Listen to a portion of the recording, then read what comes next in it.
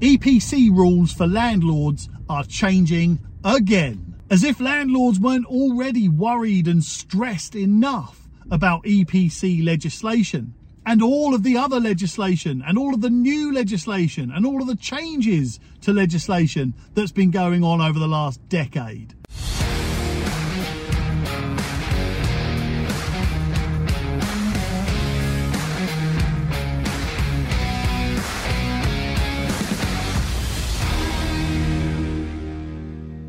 Now, the EPC rules are changing again.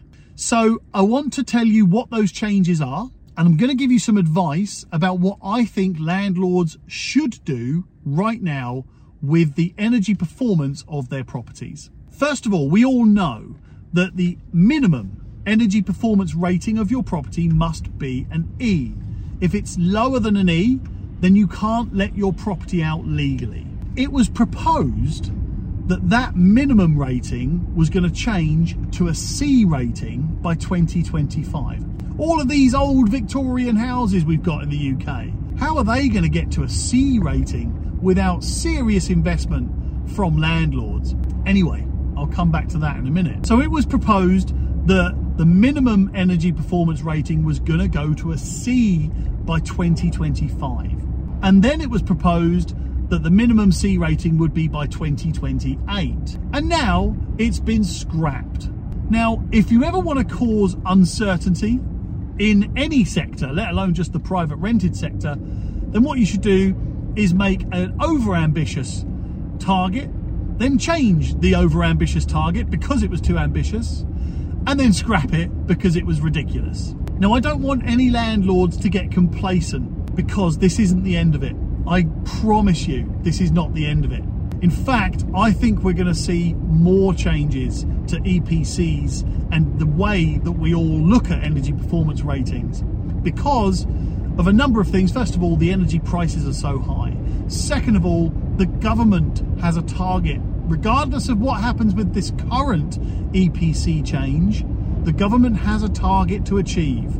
So there are going to be definite measures and definite changes, definite things that are brought into place for landlords. So don't get complacent.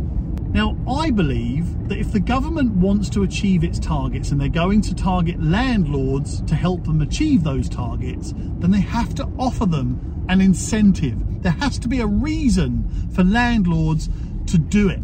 Not just because it's law, but it has to be for a reason. And I think there is actually a very good reason why landlords should improve the energy performance rating of their properties. And I'll go into that a bit later. But the government have to provide the landlords with some incentive to do it because not all landlords have money. There are so many. In fact, I think don't quote me on this, but something like 80% of all landlords in the UK only have one property. So it's not like they're swimming in money, ready to just spend £6,000, £7,000, £8,000, £9,000, £10,000 on improving the energy efficiency of their property because the government say so. What it would do is force landlords out of the market.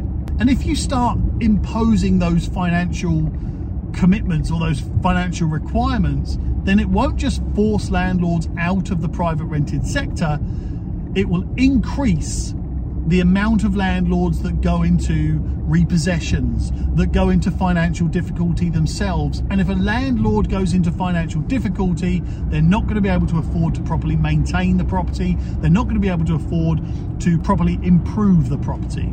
Anyway, I've gone off on a tangent there. Shock, I know, but you get my point. So for me, the government are going to need to seriously increase the amount of grants and funding facilities available in order for landlords to help the government achieve their targets. But it's not just about the money. In some cases, in fact, in a lot of cases, the work required to bring a property to a C rating is significant, which means the tenant isn't going to be able to live in the property whilst that work's going on. So what happens then? What does the tenant do? What does the landlord do? So there has to be incentives for that as well. And there has to be some consideration so that those huge pieces of work that need to be done to improve the property's energy rating can be done, or that the energy rating requirement is not as high or as strict as it's appearing that it's going to be. Hopefully you're following me with that. I guess what I'm saying is that that's a lot of work for a tenant to put up with while they're living there. And it's a lot of work to expect a tenant to pay rent for whilst they're living there. So again, there has to be incentives from the government. Now, of course, I think there are going to be incentives. There are so many hidden incentives that the government don't tell everybody about. It's ridiculous. It's almost like they expect us as letting agents to advertise and broadcast this for the government. Well, the government don't pay my lettings team to broadcast this information. We do it off our own back, from our own pockets. We share it with as many people as we can. I don't get paid for these videos. I do them because, well, obviously I've got lettings agencies and I've got estate agencies and I've got mortgage brokers. Of course I want to win new customers, of course I do, but I share this information with everybody just to try and make sure that the message gets out there so that people know what's going on. Aren't I a saint? But that's the point. My point is that the government are relying on companies like mine to share this information for them. And what happens if there are companies like mine that don't? Who knows? So what is my advice for landlords when it comes to energy performance ratings? If you are at the stage with your property where you're thinking of some sort of refurbishment, put the energy rating at the forefront of your mind. I promise you, if your property is an E rating, then improve the energy performance as much as you can without ruining yourself financially. Why? Because right now the energy costs are so high, more and more tenants and property buyers are looking at the energy performance ratings of a property. The energy performance certificate is becoming quite the sales tool, because what you're saying to a tenant or a buyer is, yes, you might be paying £1,000 a month in rent, but you're going to be saving £100, £150 a month in energy costs because the energy rating is so good. But if we were going to look from an entirely ruthless investment perspective, then actually as a landlord you could offer a property for a higher rent amount if it's got a better energy performance rating. Now, I'm not saying go and ramp up your rent and charge the tenants the earth, because then that causes different problems. Actually, you should always keep the rent at a very fair market value. That's the best way to do it. But you do need to get the balance. You do need to work out what is a fair market value in rent and what is affordable amount of rent for my tenants, and what is a fair reflection on the fact that I've spent 2 or 3 grand on improving the energy performance of that property. It doesn't just mean the tenants save money either. It means that the tenants are warmer, they're more cozy, which makes them more comfortable and homely. So my advice to landlords is do what you can to improve the energy performance rating of your property, and do it now, because there is going to be energy performance rating minimum requirements changing in the future. That wasn't a very good sentence, but you got my point. There is going to be changes to the energy performance rating in the future. So do it now, because when it does change, and it will, everybody's going to have to get the work done, and the contractors are going to ramp up their prices, and it's going to be harder to get the contractors to do the work because they're going to be so busy.